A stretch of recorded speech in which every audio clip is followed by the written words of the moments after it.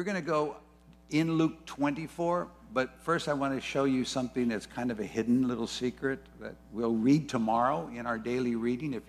Today's a perfect time to start reading the Bible.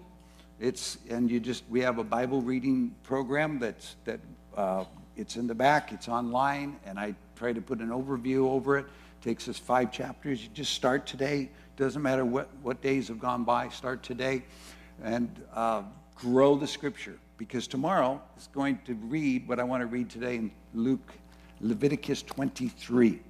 This is the listing of the 7 feasts, and the feast of the Sabbath, the day of rest every week. We just went through Passover. We are in the midst of unleavened bread. Today is the celebration of the 3rd feast, and it's a little feast that goes by. It never had a calendar date, but now forever it has, because it was the feast of the first fruit.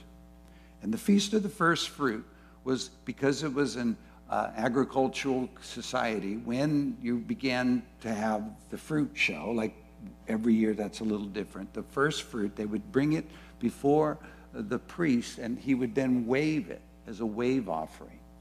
And that wave offering was to be received as the first fruit. Now, anybody got an idea who was the first fruit?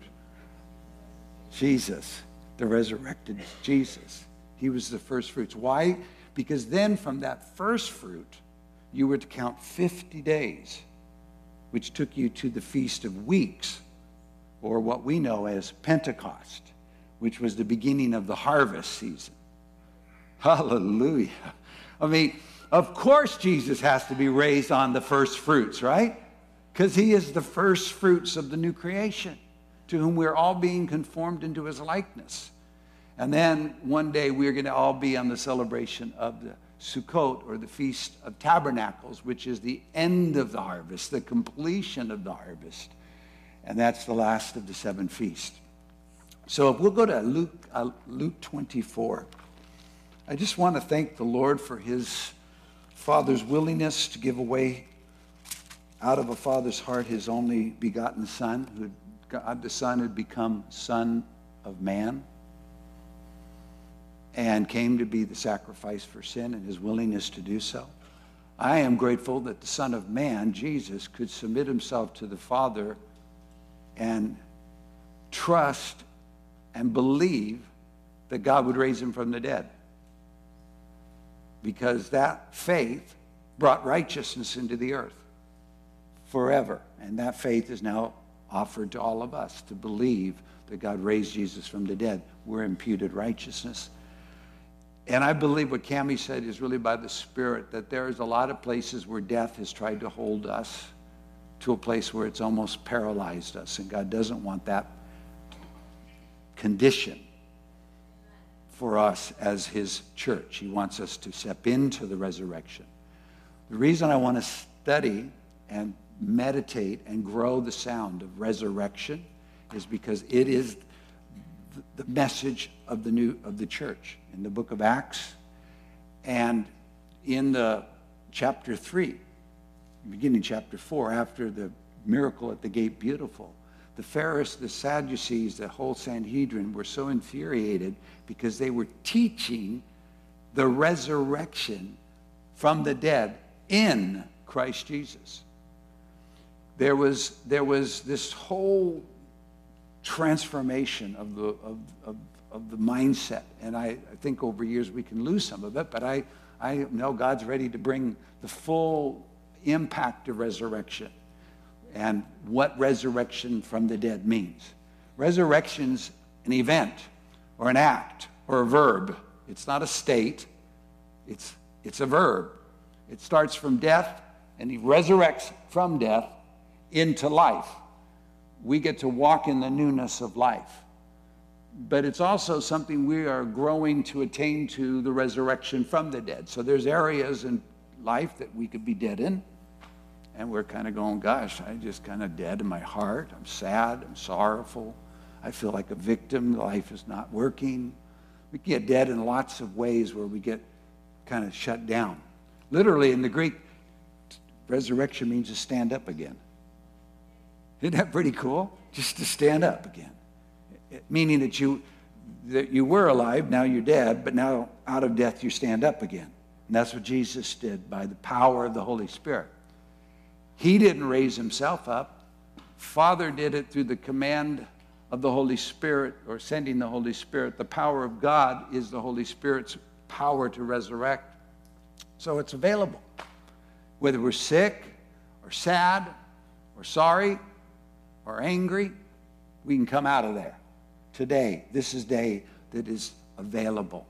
So Luke 24, we read this again. This is our reading today for resurrection. Now on the first day of the week, very early in the morning, the Lord kind of chuckled at me. He says, you're never going to get up early enough to find me out of the grave. You're never going to catch me on my resurrection. They were so early. And the other women, they came, they were bringing spices, and they found the stone rolled away from the tomb. And then they went in, and they did not find the body of the Lord Jesus. They had come to honor and to mourn and to give him appropriate anointing for burial, but they missed the chance. And it happened as they were greatly perplexed about this, that behold, two men stood by them in shining garments. New International says they're like flashes of lightning.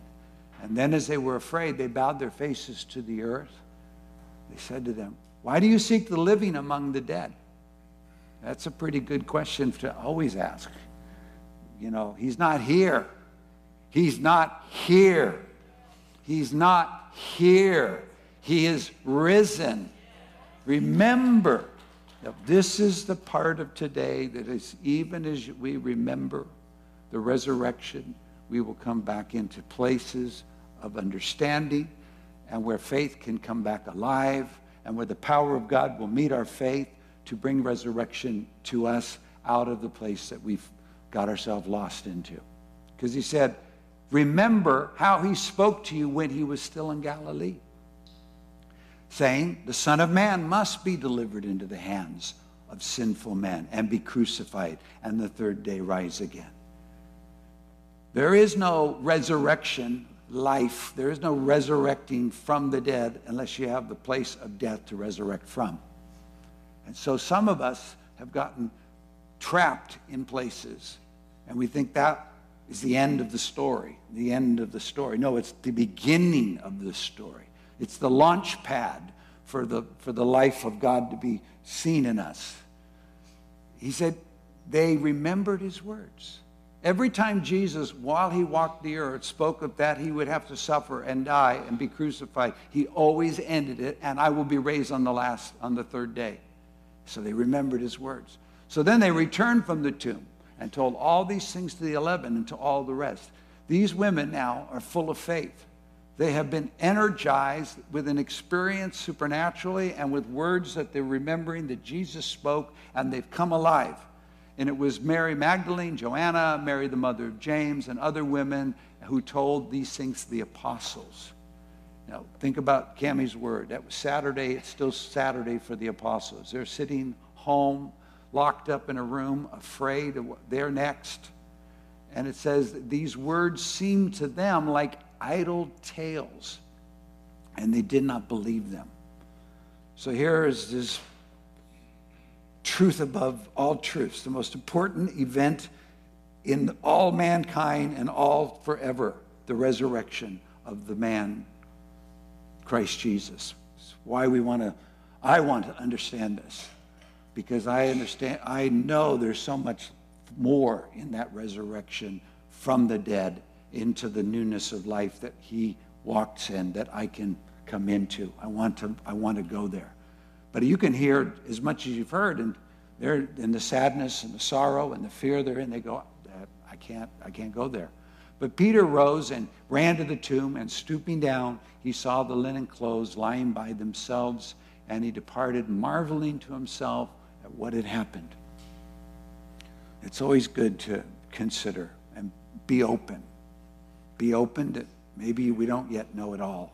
Maybe there's more that we've yet to touch. Maybe there's more God's trying to say. We don't get it, so he's open. Now behold, two of them were traveling the same day to a village called Emmaus, which is 7 miles from Jerusalem. And they talked together of all the things which had happened. You imagine their story. And so it was that while they conversed and reasoned, that Jesus himself drew near and went with them. But their eyes were restrained so that they did not know him. Here's the good news, beloved. Every time Jesus, from the day he was raised from the dead, reveals himself to his disciples or anyone, nobody recognizes him at first. It's part of the way God draws you in to make a point and to impact, because that's why it says, and we're going to look at it for 7 weeks, why he was showing himself alive by many infallible proofs, why he was revealing himself to his disciples. We can all be that in these next weeks, where we can start having the resurrected, glorified Christ reveal himself to us. But we won't start knowing. We just start with the conversation. And he said to them, what kind of conversation is this you have with one another, and as you walk and are sad? Oh, you know, when you've come out of the dead, you pretty much have a smirk on your face, because you came out of it and now you can't go back there. He has an indestructible life. He has an indestructible life. It's impossible for him to die now. He became a mortal man. He was already given the sentence of death in the seed of David. The physical seed of the body meant he was a part of immortality. But he presented himself to the Father as sinless sacrifice so that in through death he could destroy him who had the power of death. But now he can't die. And he said, if we believe, we can't die. And now we know that believers are falling asleep, and there's a weight recognition, but there's also some power that I don't think we've yet started to see happen, where life just starts to overtake death. Anyway, they're in a bad place. And one of them, whose name was Cleophas. Cleo, the one time every year your name is mentioned. Man, you were playing the bass today. Dear God, I don't know what happened to you. You were like rocking. I felt like I could start climbing up on those steps of those tones. Each one, I just start running up into heaven. It was glorious. Yeah. So Cleo's going, what are you the only stranger? Are you the only person who haven't heard? Have you not known the things that happened? And they said, well, what? He says, what things? And I want you to understand something. Your Jesus, my Lord, our Lord, is so confident in the resurrected life that he's come into, the Zoe, the life-giving Spirit, the Lord, the King, the Messiah, all that was appointed him upon his coronation. He is so secure in that he would rather us start the conversation of honesty with our plight, our problem, our disappointment, our confusion. So he says, tell me. See, it's a conversation.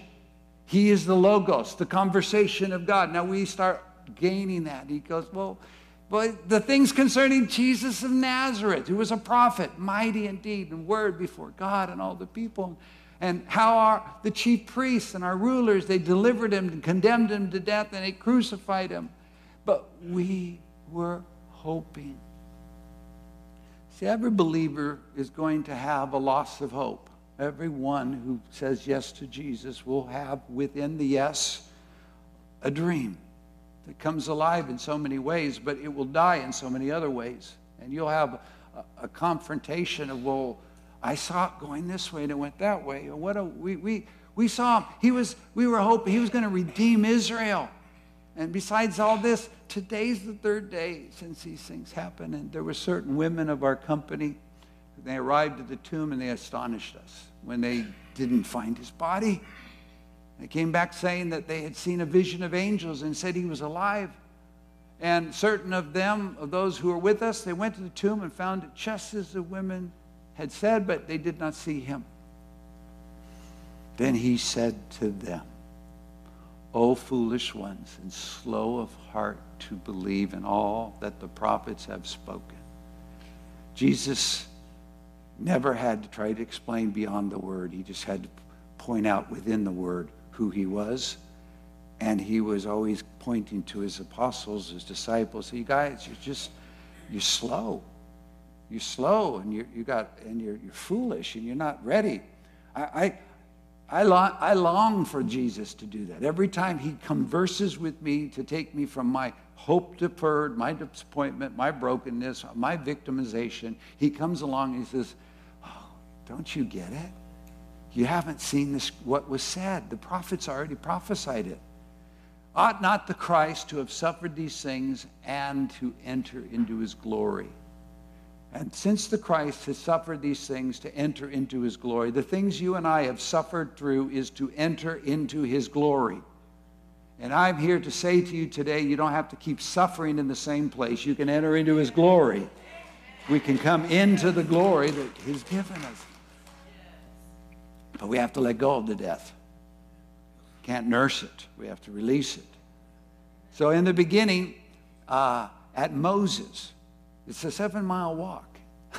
And all the prophets, he expounded to them or opened up alongside to them in all the scriptures the things concerning himself.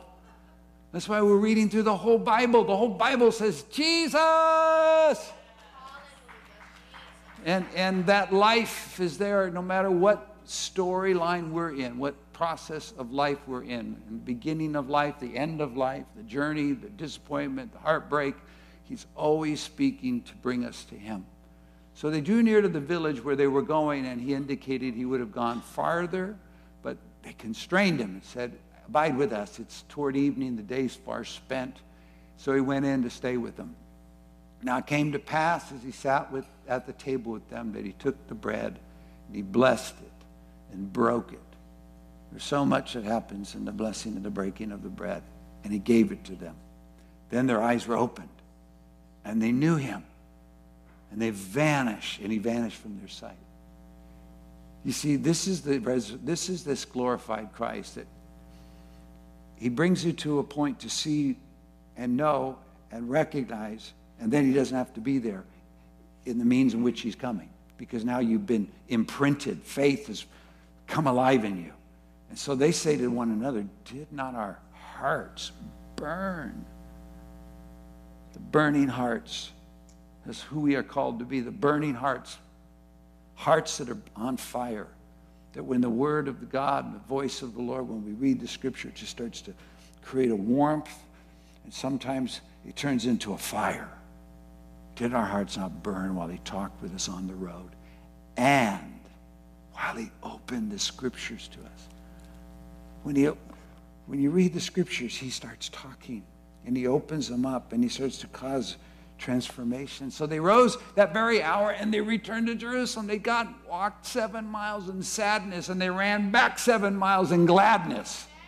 That's the resurrection story. And that's our story. We get to have that story. But it's not, the victory is is coming out of the death. All of us will go into death, one way or another, in some ways more than others. But it's coming out of death. That's the story. That's the one that God wants us to share. Where the only thing you have left to prove that you were dead as you were dead is the scars. And the only reason you keep the scars is to prove that you were dead, because you sure don't look dead now. You look alive. You look like you're full of joy. You look like you're not depressed and discouraged and sick and dying. All of a sudden you're going, whoa, I've got the life. See, because Ephesians says that God wants us to have our understanding enlightened so that we can know the exceeding greatness of his power into us who believe. That's working of his mighty dominion power that he energized in Christ Jesus when he raised him from the dead. That power isn't supposed to be in us. That power is in us that we've received. And God does everything beyond what we can ask or think according to the power that's in us. Not our power. The power is not from us. It's in us, but not from us. So they're running, walking in sadness, running in gladness, walking in sadness, running in gladness. We're all going to have some sad days, bad days. But I love those glad days. You know, the sorrow and sighing flee away, and joy and gladness become the redeemed song as you're getting on the highway of holiness and running back home. And any of us can do that, and many of us need to do that. I try to do it at least 3 times a day to run home, to run back into the arms of victory and triumph and joy and peace, and get out of the confusion and chaos and what do I think and what's happened and how did this happen. They were in a sad state. They had no reason to be sad, but they were sad because they didn't have the truth of what had happened. Now they got the truth, and now their eyes are open, and now they're full of life, and they're running. And they come and they say, the Lord, they hear the first thing, the 11 say, the Lord's risen indeed. He's appeared to Simon. And so they tell him about what happened on the road and how he was known to them in the breaking of bread. And now, as they said these things, Jesus himself. You see, you get a couple of believers who are getting connected to the resurrection of Christ, who have had an encounter with this vital life. And they start talking. You can't help but next thing you know, Jesus himself stood in the midst of them. He himself stood in the midst of them and said, peace to you. And they were terrified. And they're frightened and suppose they'd seen a spirit. It takes a lot to reprogram the human soul and the function and the trauma and dramas. Anyway, he says, why are you troubled? Why do doubts rise in your hearts? Behold, my hands, my feet, and it's myself. Handle me. See, for a spirit does not have flesh and bones, as you see I have. So they're touching him. When he had said this, he showed them his hands and his feet, and they still did not believe for joy, and they marveled. And he said to them, have you any food here? He's trying to prove this is me.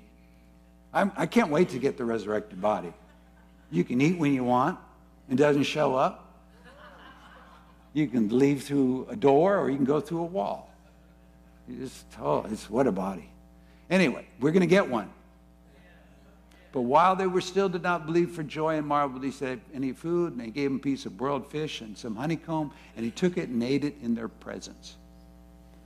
And then he said to them, these are the words which I spoke. You see, everything that happens to a believer will be that you'll hear it in the introduction in Revelation, but you're going to have to walk through the tribulation to get the manifestation.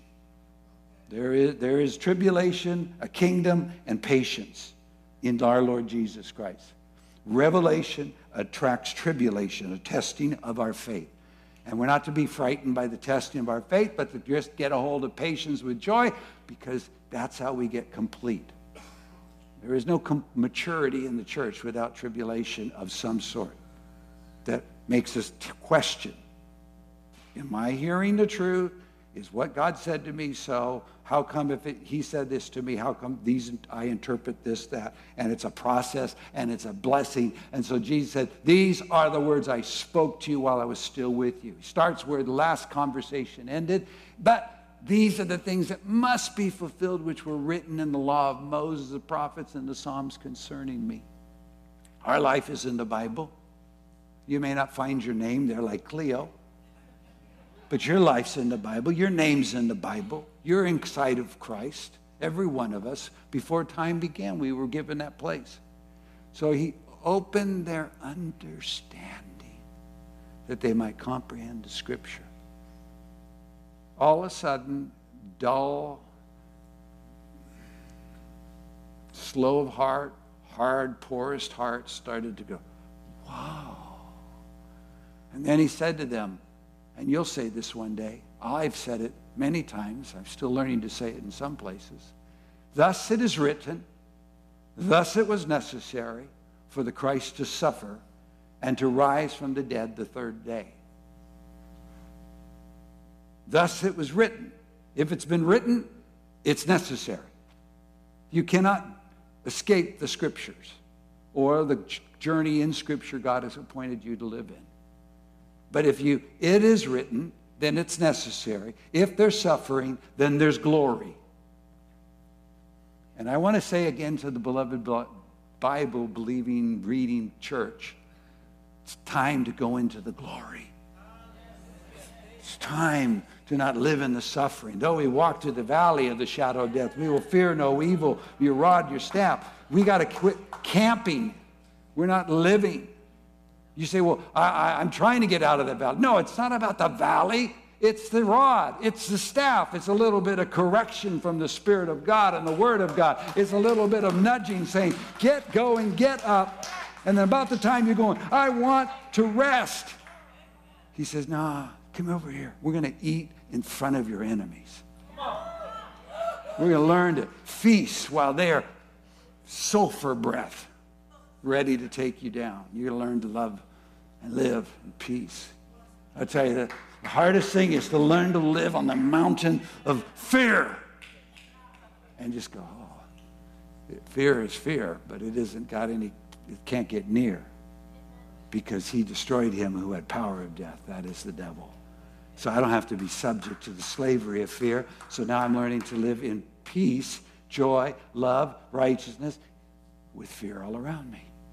But it's not in me. I'm feasting. So that's the first thing. You got to feast. Now, if you're feasting, then how about your cup? Let's get it overflowing. Let's get it overflowing. Let's get joy flowing. Let's get peace flowing. Let's get victory flowing.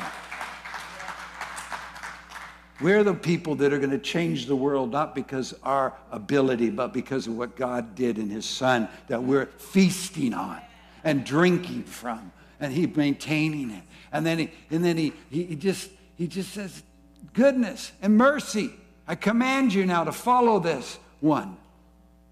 That's all comes after the valley of the shadow of death. So we're going home.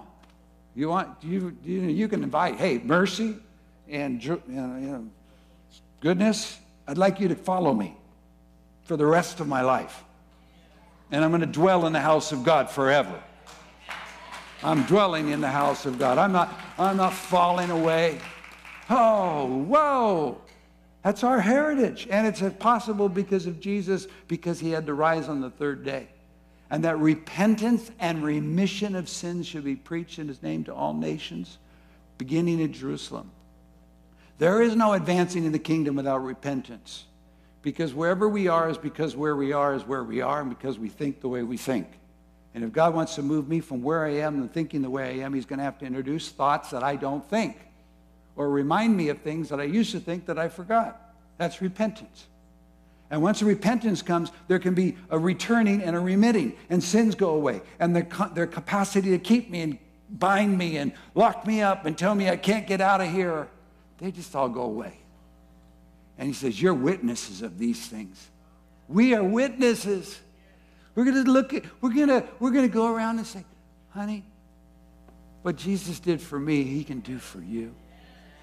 And we're going to know where we start evangelizing? His church. So many people caught up in so many struggles that don't need to be perpetuating. Maybe you're going to walk through the physical part of it for a while, but we can walk through the valley of the shadow of death having a party. A party.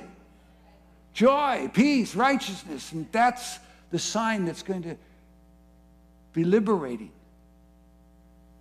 And a message of hope. A message of hope.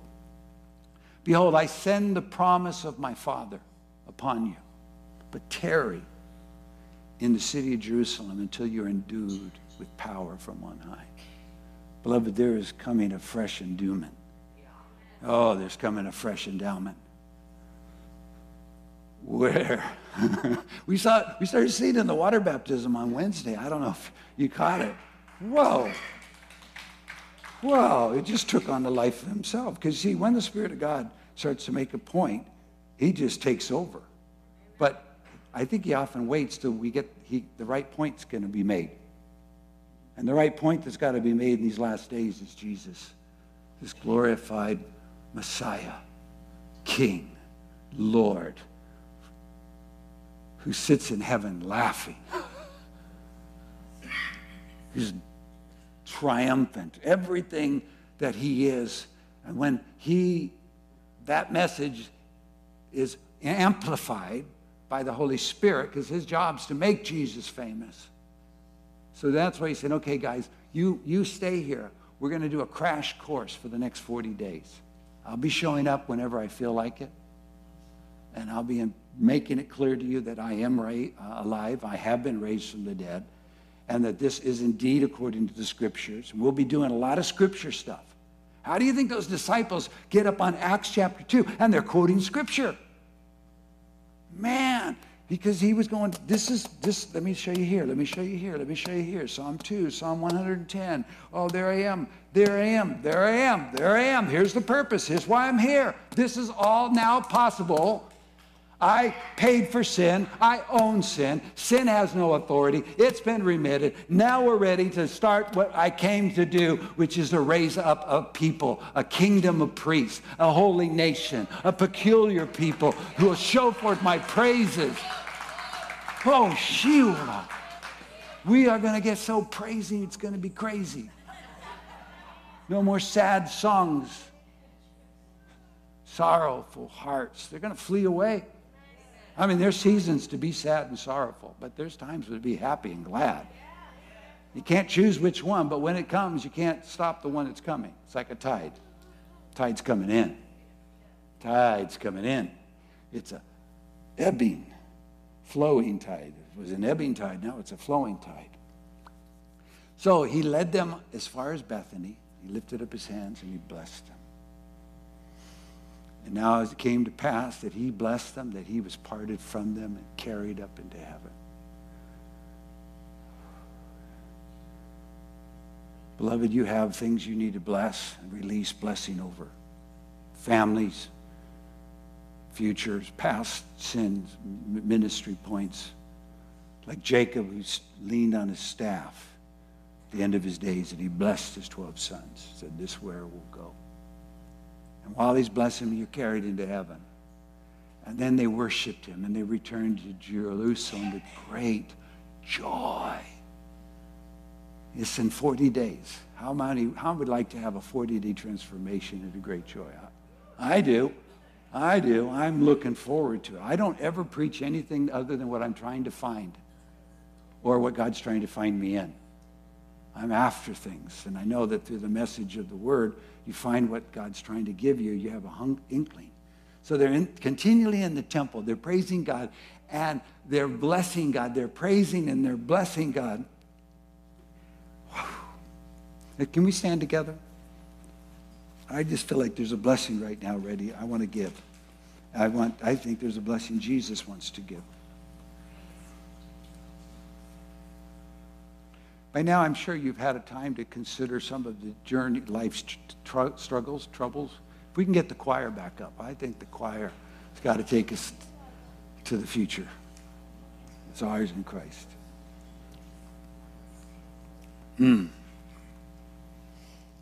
Where are you? Are you hidden?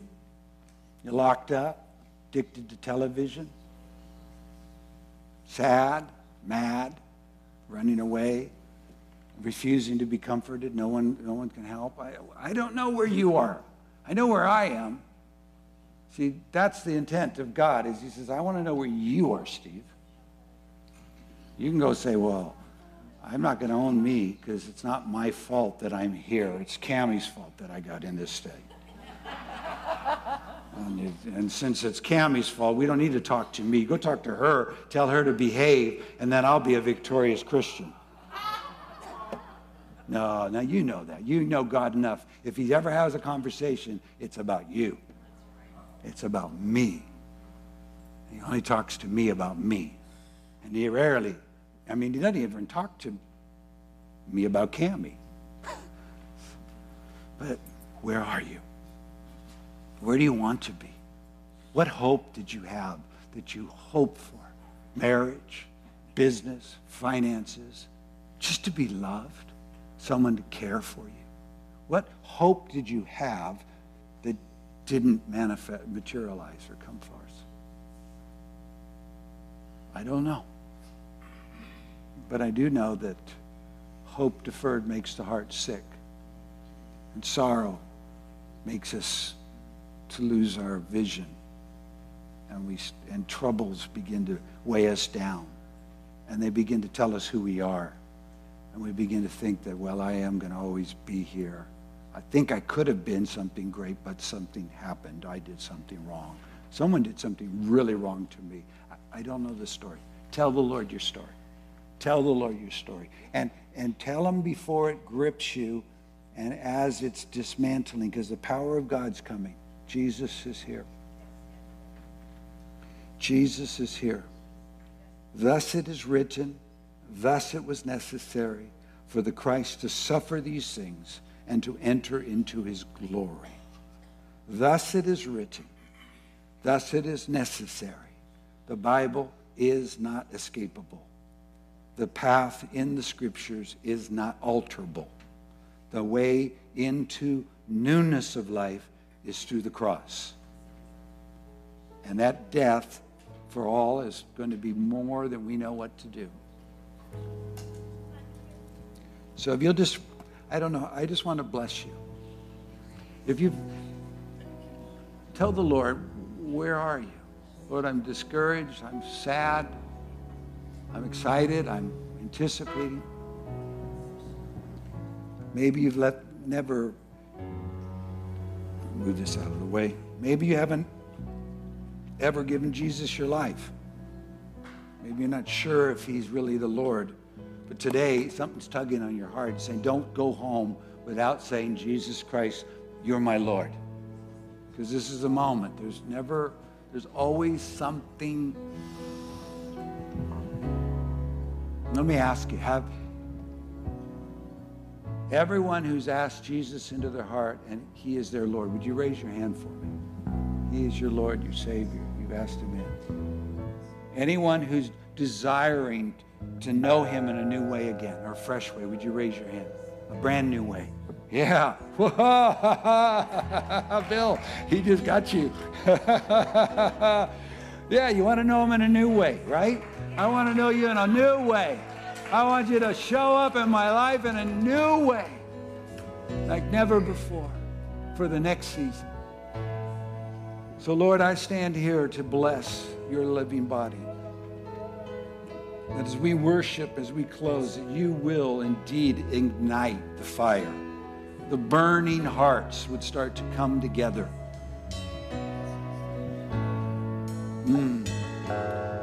I pray that the interpretation, the understanding of Scripture will come forth as like never before.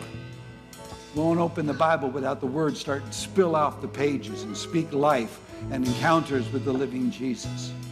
That the Spirit of God would come and is in a fresh new way. And forgiveness would be experienced. Amen. Amen. Amen. Whoa.